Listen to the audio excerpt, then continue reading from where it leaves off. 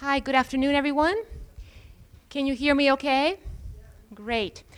It's a pleasure to welcome you. My name is Marika Tacconi. I'm the director of the Institute for the Arts and Humanities. And I am pleased to introduce you to a wonderful speaker and a wonderful lecturer. And this is part of our Moments of Change series. And this event is also co-sponsored by the university libraries, and we're very grateful.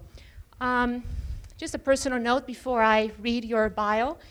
Stephen Shankman is, I think, one of the most broad scholars I know. You have a very interesting background in classics and in English and philosophy. And we met about, I think, 2 years ago at a conference of humanities directors. But we met again last September at another conference in Syracuse. And he came over and said, well, because you are a musicologist, I have a few questions related to music. And we started talking about Monteverdi, one of my great passions, as some of you know. And he started describing this research topic that he was working on. And I thought, gosh, this would be perfect for this Moments of Change initiative on the early 17th century. So almost on the spot, I said, would you be interested in coming to Penn State? And so here he is, and we're so happy to have him here. I'm just really happy and delighted. One quick announcement for those graduate students in the room who were planning on attending Professor Shankman's graduate seminar tomorrow morning. We are having to cancel that because of the weather. We're going to try to get Professor Shankman out of here at 6 a.m. tomorrow if we possibly can. So please take note of that and inform any other graduate students who may have been planning on being there. Stephen Shankman is the UNESCO Chair in Transcultural Studies, Interreligious Dialogue, and Peace at the University of Oregon. He is also the College of Arts and Sciences Distinguished Professor of English and Classics and Director of the Oregon Humanities Center. Before his appointment at Oregon, he taught at Princeton, Columbia, and Harvard. His work in the Western classical tradition includes Pope's Iliad, Homer in the Age of Passion, published in 1983, and In Search of the Classics, Reconsidering the Classical Tradition, Homer to Valerie and Beyond, published in 1994. His Penguin edition of Pope's Iliad appeared in 1996, and some of his recent work, including something co-authored with Stephen Durant, is The Siren and the Sage, Knowledge and Wisdom in Ancient Greece and China, published in 2000, and Early China, Ancient Greece, Thinking Through Comparisons, co-edited with Stephen Durant in 2002, which compares classical traditions. He is the author of Kindred Verses, published in 2000, which is a book of poems. His poems have appeared in a number of journals, including the 70 Review, Literary Imagination, and the Poetica magazine. His book, Others, Levinas, Literature, Transcultural Studies, is forthcoming in SUNY's series in Contemporary Jewish Thought. He is also the chair of the Committee on Intercultural Studies of the International Comparative Literature Association. As the host of a cable access TV show known as UO Today, produced at the University of Oregon as an outreach effort of the Oregon Humanities Center, he has interviewed more than 300 guests. I don't know how you have time for that, but 400 and counting. Professor Shankman's lecture today is co-sponsored by the university libraries, as I mentioned. It is entitled Eruptions of the Ethical Baroque, and it is part of the Institute's Moments of Change initiative devoted this year to the early 17th century. Please welcome Professor Shankman.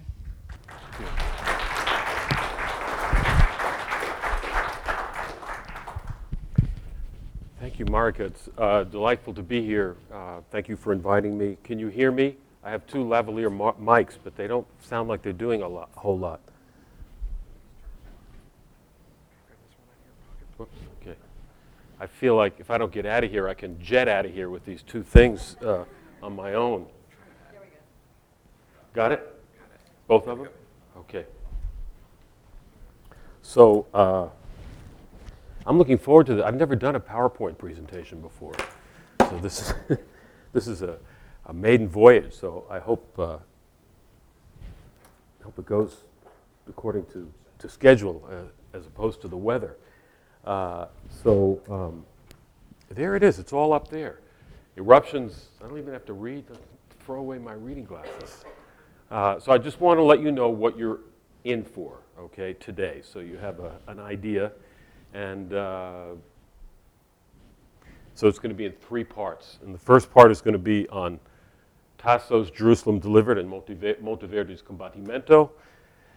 The second on Walter Benjamin, Rembrandt, and Shakespeare. And the third part is going to be on something I'm calling Baroque Modernity and on François Couperin's Leçon de Ténèbres, an absolutely gorgeous piece from the 18th century, Baroque piece, and Celan's Ténébrae. And as you can see, the Ténèbres, Ténébrae, they're very closely related. And in fact, the poem by Paul Celan was inspired by his going to a performance of Couperin's. We okay? Yes, okay. So what is the Baroque? Start out with that, and I won't talk about it much longer. Some people don't even know whether the Baroque exists or not. Now what happened to the signal? That's what I mean. Did it go to sleep? How do you wake it up? There. It's very sleepy. Now, why is it doing that? It's okay.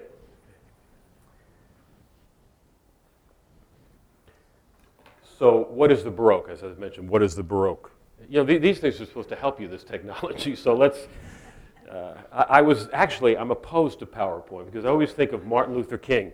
I have a dream. I mean, to me, PowerPoint is a charisma buster. But I'm gonna use it because we have images and we have music, and it's just easier than bringing in 80,000 different pieces of equipment. So there have been people talking about what the Baroque is, and Barroco is a Portuguese word for the imperfect shape of a pearl. Then Barocco, people have talked about it. It's a very technical term from rhetoric, where it's a sort of something is disproportionate. The syllogism doesn't quite work out. And so I've studied all these theories of the Baroque, and I decided I would come up with my own. Gilles Deleuze's book on the Baroque is interesting, but that's not my approach. I'm interested in Heinrich Wölflin's book, the art historian, called Renaissance and Baroque. That has influenced me. And what Wölflin talks about is, roughly, if you think of the Renaissance, again, gross exaggeration, as classical, as neoclassical, as emphasizing decorum and a kind of seamless relationship between subject matter and content, between tenor and vehicle. The Baroque tweaks that and adds a kind of dissonance, and so Wölflin has interested me. So let's just talk briefly about the Renaissance as opposed to the Baroque, moments of change. The person speaking this, the author, is God. And it's from Pico's Oration on the Dignity of Man of 1486, one of the great documents that people use to talk about Renaissance humanism. And Pico imagines God as telling human beings, you are constrained by no limits. In accordance with your own free will, we have set you at the world's center, that you may from there more easily observe what is ever in the world. So, again, Renaissance perspective in painting, the human subject is in the middle, constructing the universe from that perspective of the human subject. But what interests me about the Baroque, what I'm going to call the ethical Baroque, and I guess I should have made this a PowerPoint slide here, is the way in which that sovereignty of the ego is disrupted by the subject's response to the other human being, that suddenly the person is no longer the center of the universe, the other human being is the center of the universe. Because I've just written a book on Emmanuel Levinas, so this is very influenced by his thought. So it's is that pretty clear? Where the sovereignty of the subject is disrupted by one's experience of the other human being for whom you are responsible. So Levinas calls this he calls it the l'humanisme de l'autre, the humanism of the other human being, not the human being at the center, but the other being at the center and the human responding to that other. So the first part of my remarks, is everybody with me? Okay. Tasso's Jerusalem Delivered and Monteverdi's Combattimento. And I just want to take a couple of passages from Tasso and just set this scene for you. Don't look at it. Don't look at it now. It's very distracting. That's what I mean by charisma buster. Just don't look at it for now. If you can bear it, look at me, because I'm just going to describe what's going on in this incredible scene, so relevant to today, so incredibly relevant to today, because what Tasso's poem is about, I think 1575, not quite where we are today, although the Combattimento is 1624, so we're okay. But I should say that, of course, Wölfflin thought of Tasso as being a Baroque poet as opposed to Ariosto, who he thought of as a Renaissance poet. But the scene is very relevant today. The Crusades, Christians trying to recover the Holy Land from the Muslims. So the Christians go to Jerusalem and they fight, and the Christian warrior Tancredi, who had fallen in love with the Muslim warrior Clorinda, he doesn't know, I guess he knows that Clorinda's black and she's from Ethiopia, very interesting. He's not aware that she's a Muslim. He's not even aware that she's a woman or who she is, but he sees somebody, he's in love with her. And then they meet again on the battlefield, and she's got her mask, her helmet on. He's got his helmet on, and he kills her in battle. And then he takes the visor off and sees what he has done. So you have to realize, I think Battle of Lepanto, 1574, was it? So you think of Venice. You think of all this triumphalism of having defeated the Turks. And then you have this moment, which to me is an extraordinary moment of pathos. On the one hand, yes, the Christian has triumphed and defeated. What happened? So, Clorinda, having been knifed to bits by Tancredi, says, "Okay, before I die, I would like you to baptize me as a Christian." So he goes and takes his helmet, or it's her helmet, I think it's her helmet, and puts it in water and baptizes her just before she's about to die, and then she goes up to heaven. Okay. Seems great, triumphalist moment, but in Tasso's poem, the poem is haunted by this moment. It's not that simple in Tasso. And I'm going to now just read to you in English just a very small segment, and I call this the F-sharp lecture, because in my primitive musicology, I'm going to be talking about one note, an F-sharp. I've been listening to this piece for a long time, the Monteverdi, and the end of it has always just killed me. And there's just a dissonance there that I could never quite get, an irresolution. And I talked to my musicologist friends. I've gotten very complicated explanations of it, and I'm not going to share those with you, but I'm going to just give a very simple explanation of it, and Marika can elaborate further. So here are just the two passages at the end of the Combattimento, which Monteverdi takes, again around 1624, in one of his madrigals. Now, madrigals generally are supposed to have a happy ending. This one is definitely not happy. And even Monteverdi, in his preface, says the whole house was weeping. Everyone was filled with compassion and weeping at the death of Clarice. He's supposed to go to heaven, but everybody is just absolutely mortified by it.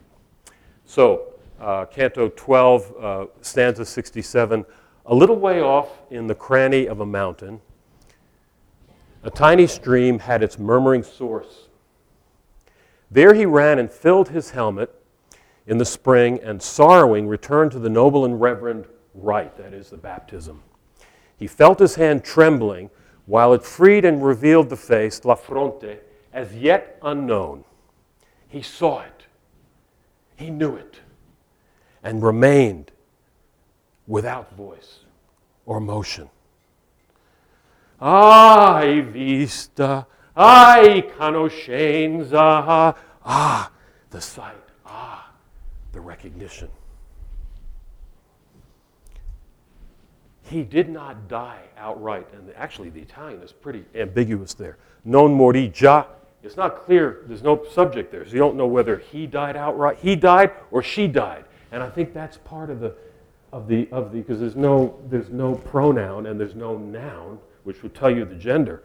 And the idea is he's so consumed with the other, it seems to me. Tancredi, so consumed with the other, that they're one here. He has the other, as it were, in his skin, Clorinda. He did not, or she did not die outright. Rather, he summoned up for the moment all his powers and set them to guard his heart. And repressing his grief, he bent his efforts to giving her life with water, with whom, with the sword, he killed. While he released the sound of the holy words, she was with joy transfigured and smiled, and through the act of her joyful and living death, very Baroque paradox, she seemed to say, heaven is opening, I depart in peace. And I ask you, when you listen to the music, how peaceful is her departure?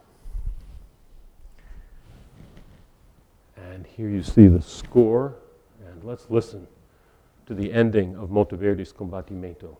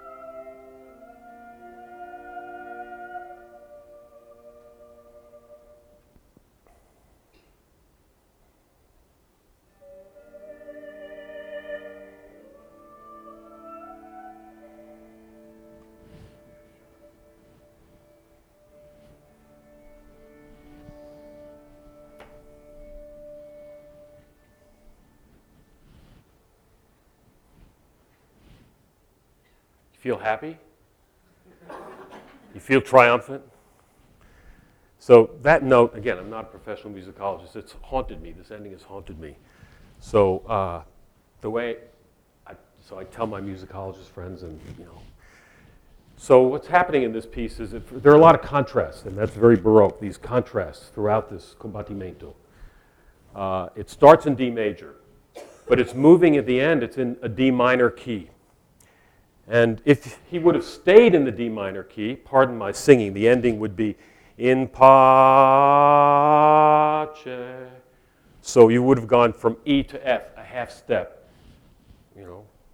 But instead, you get an F sharp. There's this extra half step that just has this haunting quality, even though it's a transition to supposedly a more triumphant major chord. There's something about that reach, something about that dissonance that creates a kind of feeling, even though officially it's resolved. Although I have a good friend who's a musicologist who says this is one of the weirdest resolutions. She says it's totally suspended. It's a suspension, a reiterated suspension. I'll let Marika explain that to you. But the point is, again, Monteverdi and the Baroque. Monteverdi himself, was trying for these kinds of dissonances, which is part of in fact, the main issue with him and Artusi, that he was felt to be too avant-garde. And people have told me that this is one of the most avant-garde pieces of its time, really extraordinary.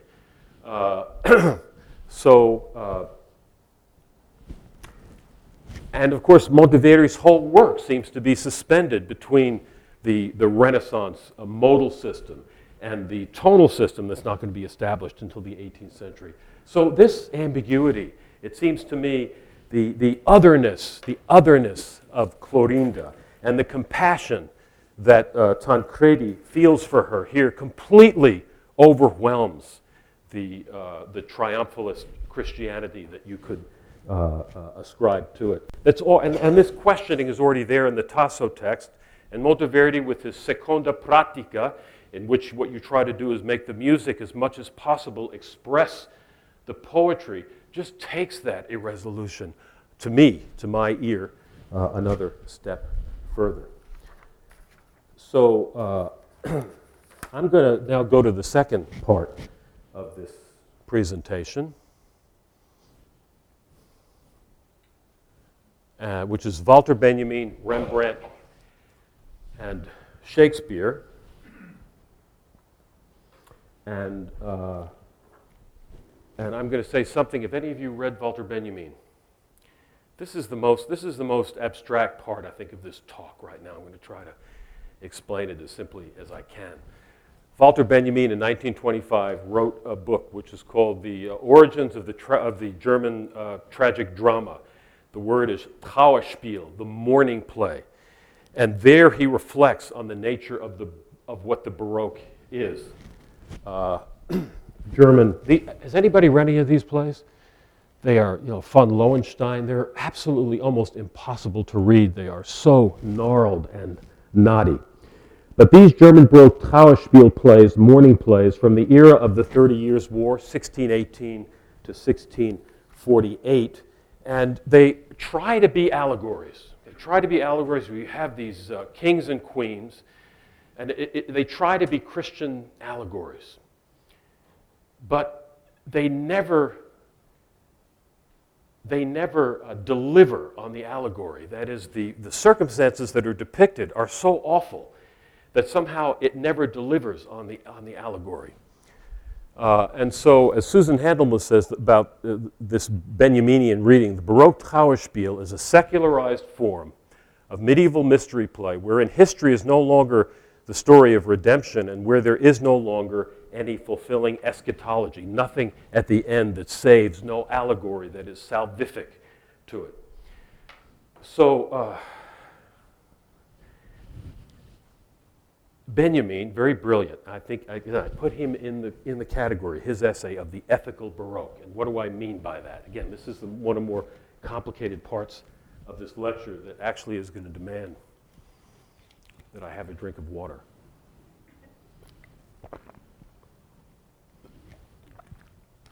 The Baroque is disruptive. Okay, Baroque as disruptive.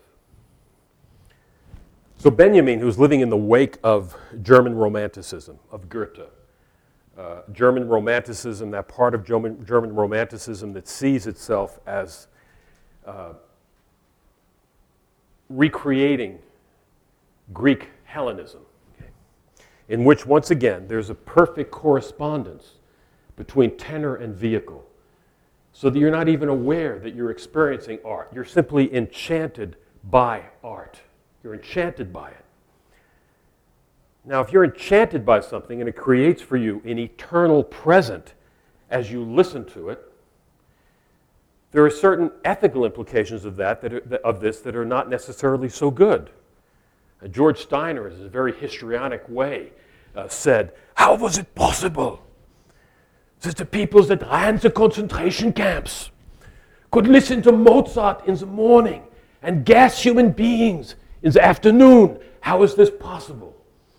And I think it goes to the roots of aestheticism, and the fact that art is Dionysiac. It doesn't chant you, music doesn't chant you, and it makes you forget the world and your responsibilities to others. So Benjamin's thesis, as strange as it might seem, what he saw in these German plays that are impossible to read, they're absolutely awful to read, they have this weird sort of barbaric power, is that they try to deliver on the allegory. Okay? Now, when you're in the world of allegory, you're in the world of diachrony or in time. You're working through time and history rather than being in a timeless present. Okay? And so you're waiting for the truth to be delivered, and you have to wait in time. So you become aware of yourself as a historical being, as opposed to when you're in the Dionysiac moment and frenzy, you're not even aware of yourself as living in, you're in the timeless present. And then, he said, when the plays don't deliver, and you look back at the plays, they just seem to record the absolutely chaotic ruins of history itself, which promises no redemption. Do you have any idea what I'm talking about? Do you have any idea? So you're left with the ruins that actually, and just pure history itself, you're back in history. So what these plays do is have you not reflect on some allegorical salvation, but in fact the way in which that doesn't happen. And then he has let's see this quote here. So what I would say is, this may be too heavy for now, this is me. What I'm calling the ethical Baroque, eschews, does away with both a thoroughly enchanting and amoral classicism on the one hand, and it eschews as well the reduction of the emotional and moral complexities of what it represents to a predetermined and allegedly salvific, salvational, allegorical meaning. Okay? It promises it, but it doesn't deliver on it. Are there any questions before I go on? Because as I say, this is the most theoretically, challenging, I think, part of this talk. And I'm just going to stop and ask you, do you have any idea what I'm talking about? Let me give you a concrete example of this. Not something that from one of these plays, which are just awful. They're awful to read. Shakespeare's Merchant of Venice. Who's read that play recently or seen it? Okay, something we both. Okay, now, in his book on the Baroque, German Baroque drama, Benjamin talks about Shakespeare, and he says, Shakespeare, I'll give you this quote, is really suspended between the elemental, that is, he gives you life really as it is, human beings, living and breathing human beings, not allegorical figures, and allegory. He still lives in a world of allegory. And his work, we don't think of that because we're so influenced by German classicism. We think Shakespeare is the poet of realism and so on. But in a sense, you can't understand a play like The Merchant of Venice. So The Merchant of Venice, on the surface, says there is the Jewish letter and the Christian spirit, right? The Jews are these literalists. They even will cut the heart out of Christians for a pound of flesh. They're incapable of mercy, and we need to become, Ann Coulter said this the other day. Remember when she said, Jews need to be perfected? There it is, the allegory. The Jews need to be perfected. You can go on YouTube and hear a riff on that, on Ann Coulter and this. So let me try to rein this in. So if you think of The Merchant of Venice, yes. So, and then, of course, there's Portia's famous speech. What is it? Something of mercy. The quality of mercy is not strange. I don't think she's so merciful, to tell you the truth. I don't think she really tries to screw him at the end. And those Christians at the end of the play, give him a halter gratis, says one of them, We're not going to charge him interest on his halter. I mean, the Christians are represented to me in that play as very problematic, including Antonio, who spits on Shylock. So on the one hand, the play gives you this Christian allegory, and on the other hand, it calls it into question. And Shylock, one of the moving things about him is that he's saying as an elemental, to use Benjamin's term, rather than just an allegory figure, I am not an allegory. I am not just an allegory. And he says, famous speech, if this moves, oh, my God, I left out this whole bit. Oh, I think we're not up to that yet. You know what? I left all this stuff out. I've got to go back. Okay, I'm just going to... Do you mind? Are you with me? Is this chaotic? Okay. I'll go back to the Rembrandt. Shakespeare, this famous speech of Shylock. About Antonio. You know, Antonio was the merchant of Venice, not Shylock. And why do you want this pound of flesh from this guy? And Shylock says, he hath disgraced me and hindered me 500,000, laughed at my losses, mocked at my gains, scorned my nation, thwarted my bargains, cooled my friends, heated mine enemies. And what's his reason? I am a Jew. Hath not a Jew eyes? Hath not a Jew hands, organs, dimensions, senses, affections, passions, fed by the same food, hurt with the same weapons, subject to the same diseases, healed by the same means, warmed and cooled by the same winter and summer as a Christian is? If you prick us, do we not bleed? If you tickle us, do we not laugh? If you poison us, do we not die? Hath not a Jew eyes? Actually, there's a Palestinian film, or it's an Israeli film that depicts the Palestinians as actually saying this to rather cruel Israeli captives and saying, hath not a Jew eyes. It's a great phrase. Something interesting about this is what a reason I would call it the ethical Baroque. You notice anything odd about this speech? It's in prose. It's in prose, not in verse. So if you think of verse as being the Dionysiac, creating this realm of art, prose disrupts that and actually opens up the possibility for the ethical. And so, this is a difficult quote from, not that difficult, from Emmanuel Levinas, Totality and Infinity. To poetic activity in a Dionysiac mode is opposed the language that at each instant dispels the charms of rhythm, addressing the other, le discours, addressing the other, is rupture, a breaking of rhythm, which enraptures and transports the interlocutor's prose. So what prose does is disrupt the Dionysiac. And I think that Shakespeare, by presenting this in prose as opposed to his vintage iambic pentameter, blank verse, is trying to disrupt the, I'd call this the one moment in the play where the equivalence between Jew and Christian is explicitly represented by Shakespeare in this disruptive moment that I would call an eruption of the ethical Baroque. But what I forgot to do is give you another example, which is from Rembrandt in painting. Do you have a question? No? Are you with me? Okay. So Rembrandt. So one in Shakespeare, now go to painting. This section from Genesis, famous scene, which is called actually in the Hebrew tradition, not the sacrifice of Isaac, but the Akedah, meaning the binding of Isaac, because there is no sacrifice. If you look at it typologically, yes, the Christian tradition has looked at this as a moment where God sacrifices his son. It's one of the problems with allegory, according to my reading, which is very radical. So you have to hold on to your seats. This is an extremely radical reading of this passage, and I submit that Rembrandt is the one that suggested this to me. It's his fault, Okay?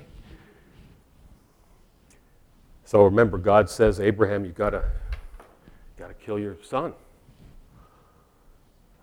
And he does. He takes him to Mount Moriah. Abraham stretched out his hand. He took the knife to slay his son. But Adonai's messenger called to him from heaven and said, Abraham, Abraham. He said, Hineni, here I am. He said, do not stretch out your hand against the lad. Do not do anything to him. That's how the scene ends. Don't do it. It doesn't happen. So I was looking at Rembrandt. I have a very long history with this painting in St. Petersburg, Russia. This, to me, is again one of the quintessential moments for me of the eruption of the ethical Baroque. It's not the greatest slide in the world, so you have to use your imagination a bit. It depicts exactly this moment in the text. And this is part of Rembrandt's Protestant Baroque, as it were. They didn't care that much about the allegory. A lot of the Protestants wanted to get into the moment, the historical, the real moment of these texts, rather than immediately, in Catholic fashion, allegorize it. And so very, very dramatically depicting the interruption. You see the knife out of the hand there? It looks like a feather in the air. And but what's very important is, well, I'll come back to that. But you can look at it in regard to things that Rembrandt, other possibilities. There's the Caravaggio, I think 1603. Rembrandt's is 1635. We're still in the early 17th century. And I'll be comparing these in a moment. And there is Rembrandt's teacher, Lostmann. And you see here the influence. You see that, but the knife is still in the hand as it is in Caravaggio. So you don't have this moment of interruption so dramatically represented. Also with the Caravaggio, the knife in the hand. Notice in this, the knife is out of the hand, but what I want to, and this is my argument, it's very radical, extremely radical. Notice the plays with the faces and the hands. Now the rabbis say that Abraham here turned white through worry of what he had to do. He actually turned white. You see the Caravaggio, he doesn't have much, a favorite model of his. He didn't have much hair to even turn white. You see this cranium that, why are you disturbing me? But this Abraham is very worried. And if you actually, as I have, and I'll tell you about this afterwards if you'd like, seen this painting very, very close up without glass, you can actually see tears of compassion coming down, I should have my painter, down the left eye of Abraham. But notice the faces. Notice the faces. Abraham has covered the face of Isaac. Why? Why has he covered the face of Isaac with those beefy fingers of his? Well, if you read the Quran, and you read about this passage, in the Quran, it says you need to face me. The son says it's not clear in the Quran whether it's Ishmael or Isaac. It's a whole other issue. Dad, you must place me Lil Jabin, face down. And then a commentator, El Tabari, says, why face down? Because if you saw the face, you could not go through with this. If you saw the face, you could not go through with it. That's the wonderful Arabic commentator, El Tabari. So the angel, Abraham is looking at the angel. Notice that the angel, the Malach Adonai, the messenger from God, is sort of the same age as Isaac. Notice, if it were a better slide, the shape of the angel's nose and the shape of Abraham's nose are kind of similar. Okay? Here's my radical reading. And that's this. That the Malach Adonai, the messenger from God, is the face of the other saying, "Thou shalt not kill." It is the face of the other. So Abraham tries to cover the actual face, but he sees the face. The angel is the face. And as Levinas says, God leaves his trace, since God is transcendent, not there, only in the face of the other human being, to which you respond with giving and with responsibility. So that's my reading of that. Because, in the history of religion, there was nothing unusual about a God demanding that a child be murdered. I mean, religion has often been the given sanction for the most horrible, brutal crimes. But this is a kind of a different, which is don't do it. Don't do it. That's the key.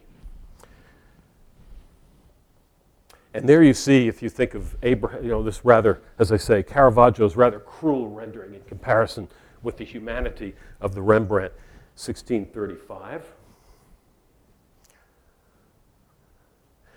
And there are some similarities in the body of Christ descending from the cross and Isaac. And I mentioned that this is not an allegory, maybe shades of an allegory here.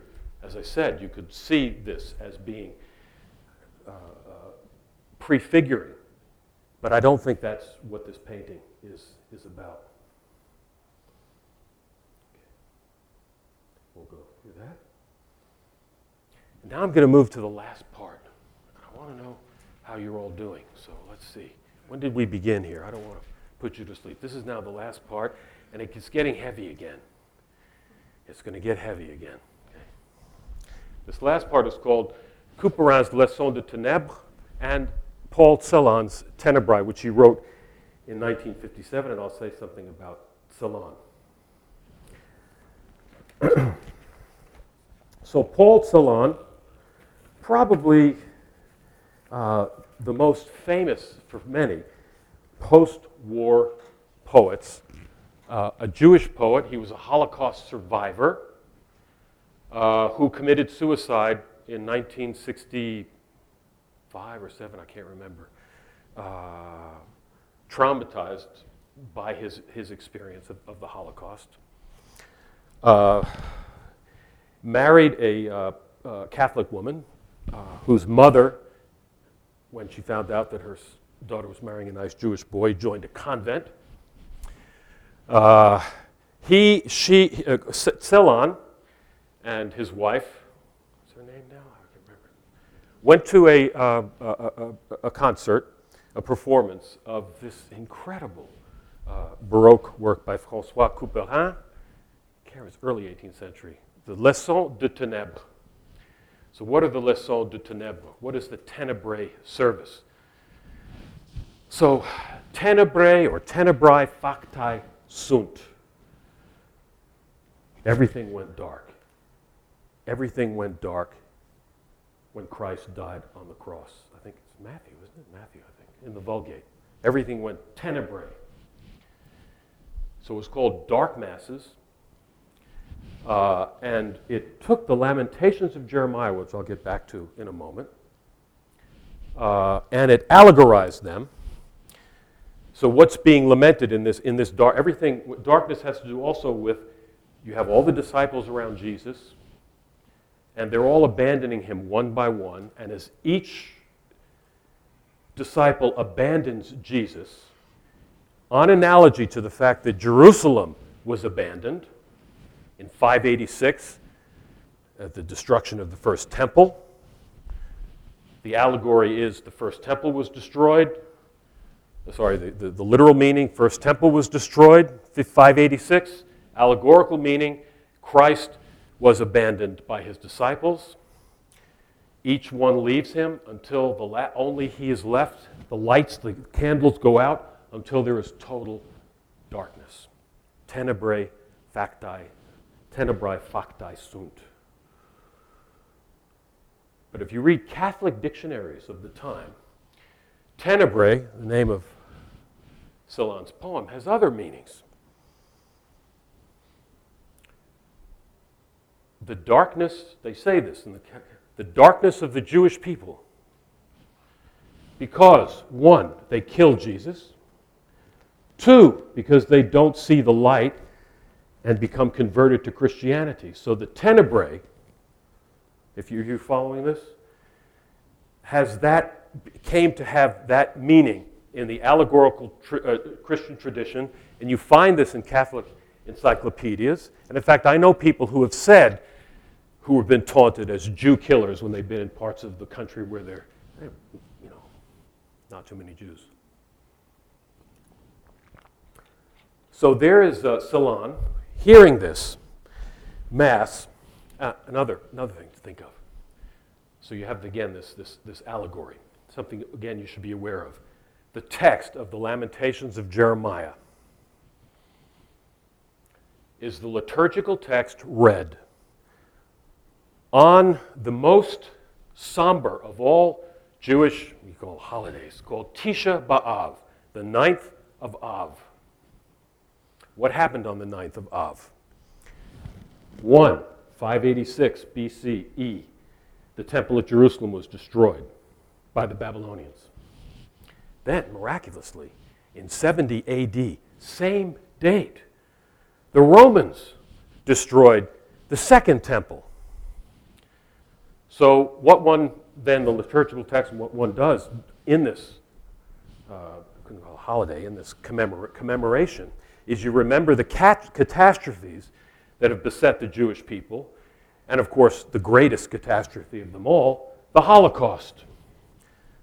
So there is Celan, as a post-Holocaust, as a Holocaust survivor, sort of hearing this incredible, enchanting music of Couperin and trying to reflect on that. And so he writes this poem called Tenebrae, and I'm going to show it to you. He's a very obscure poet. This is one of the more understandable ones. But what I would say is, and this will go back when I call the modern Baroque, it's interruptive. So my argument would be that, and a lot of people have talked about this, that there is something about modernism itself which is Baroque. And there have been books that have been written on the Baroque nature of modernity, this disruptive quality of modernity. And my argument in this third part is that Celan's poem Tenebrae disrupts this enchanting and rather lacquered surface of Couperin's Leçon de Ténèbres, which is unaware of its sort of historical involvement in what would be a very, very catastrophic event. So, and I'll explain that, at least from Celan's perspective. So let's listen to this. I mean, this is incredible. And the beginning of it with Alfred Deller's great countertenor. Incipit lamentatio Jeremiae prophetae. Here begins the lamentations of the prophet Jeremiah. And remember, what Jeremiah is reflecting on is the fall of Jerusalem and why it happened. The fall of Jerusalem and how could it have been abandoned? The Jews must have done something wrong. And that's what you do in Tisha B'Av. What could I have done? What could I do to be a better human being? And so let's listen to this.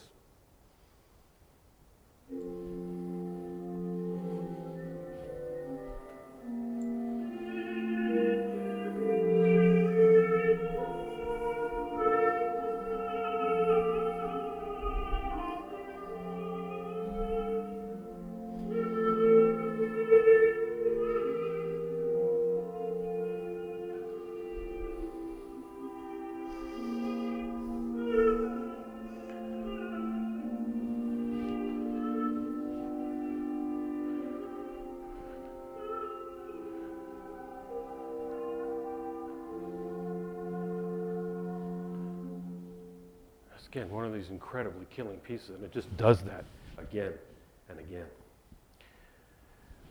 How does the city sit solitary that was full of people? And again, that by analogy becomes the disciples leaving Jesus. And then Celan writes this poem as a response.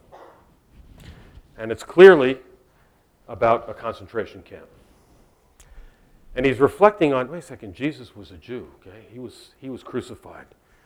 And so let's think about that. Let's what would be a kind of a meditation from the perspective of a Holocaust survivor on the meaning of the crucifixion. And first, I don't expect you, it's very obscure, but so you have these prisoners, and actually in the concentration camp, they're near to each other. They're near to each other. They're about to enter. I mean, this is very somber. They're about to enter the gas chambers. Tenebrae. Near we are, Lord. Near and graspable. Grasped already, Lord. Clawed into each other as if each of our bodies was your body, Lord. Pray, Lord, pray to us. We are near. Wind blown, we went there to bend, down to the trough and the crater, went to the watering hole, Lord. It was blood. It was what you shed, Lord. It shone. It cast your image into our eyes, Lord. Eyes and mouth stand so open and void, Lord.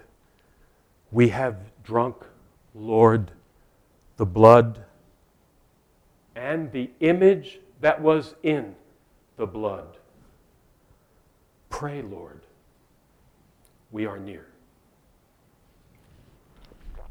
And I'm now going to, even if you don't know German, I want you to hear Paul Celan reading his own poem. And I want you to listen particularly to the last syllable, even if you don't know German.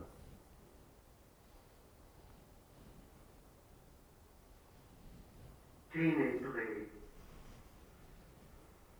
nah sind wir, Herr, nahe und greifbar, gegriffen schon, Herr, ineinander verkrallt, als wir der Leib eines jeden von uns, dein Leib, Herr.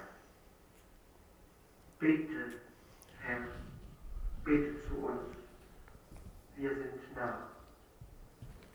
Windschief gingen wir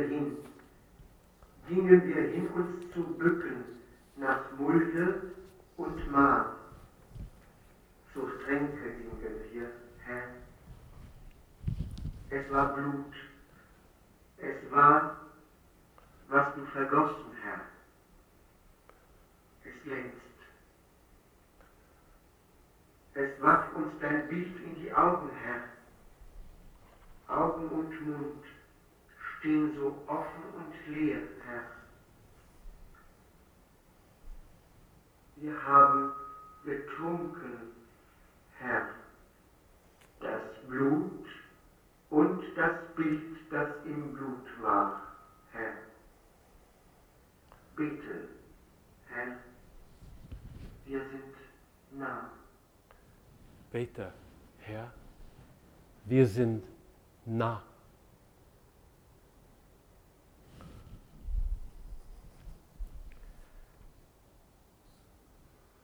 Nah. What is that? Nah. I don't want to go into the technique. You could have said nah. Nah. He's, in my mind, to my mind, I've read, I can show this to you. Celan is giving these horrible images you have of the corpses piled on top of each other, the open mouths, the vulnerable open mouths. He's giving the faces back to the Jews that had been taken away by the National Socialists. Actually having you see this face with the open mouth. It cast your image into our eye, your blood cast our image, your image into our eyes, Lord. Eyes and mouth stand so open and void, Lord. We have drunk, Lord, the blood and the image that was in the blood, Lord. Not easy. What does it mean to have drunk the image? Here's my quick interpretation of it. Jew killer. When a Christian looks into the eyes of a Jew, at least according to the Catholic encyclopedias of the early to mid 20th century, before Vatican II, when the Pope said anti-Semitism was anti-Christian, you see the face of a Jew, you don't see a human being, you see, and you don't see the image of God. Image, Bild. That word Bild is the German translation in the Rosenzweig and Buber translation of the Hebrew word Zelem, which means the image of God. To see the image of God in another is to treat that person as a human and to be responsible for that person. But they have drunk the image. They've drunk the image that when a Christian, or who's thinking very allegorically, sees a Jew, sees Christ killer, and sees those who are dark because they haven't accepted the light and therefore less than human, and so on. So I think Celan is reflecting on the cruelty of allegory, the way in which allegory actually can deprive the human. So for allegory to be disrupted, as Shakespeare disrupts allegory, I would call this a gesture of the ethical Baroque. And I think that by Celan's interrupting Couperin in that way, it's that sort of gesture. So, eruptions of the ethical Baroque, which disrupt the serenity of art and haunt us. Eruptions which reveal the face, fronte, of Clorinda in both Tasso's Jerusalem Delivered and Monteverdi's Combattimento. An eruption that reveals to Rembrandt's Abraham the face of his son Isaac, and which interrupts what was to be an imminent slaughter. An eruption which forces us to encounter in disruptively sober prose Shylock's Jewish Eyes, and which in Celan's arguably modern Baroque poem Tenebrae, or Tenebrae as he says, interrupts, but too late, tragically, the profoundly enchanting pathos of Couperin's Leçons de Ténèbres. I think that's enough for today. Thank you very much. Thank you.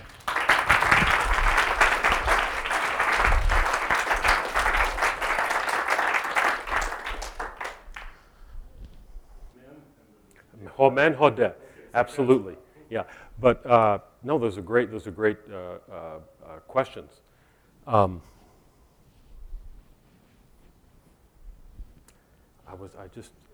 brain, I'm on West Coast time, so I'm not sure what time it is.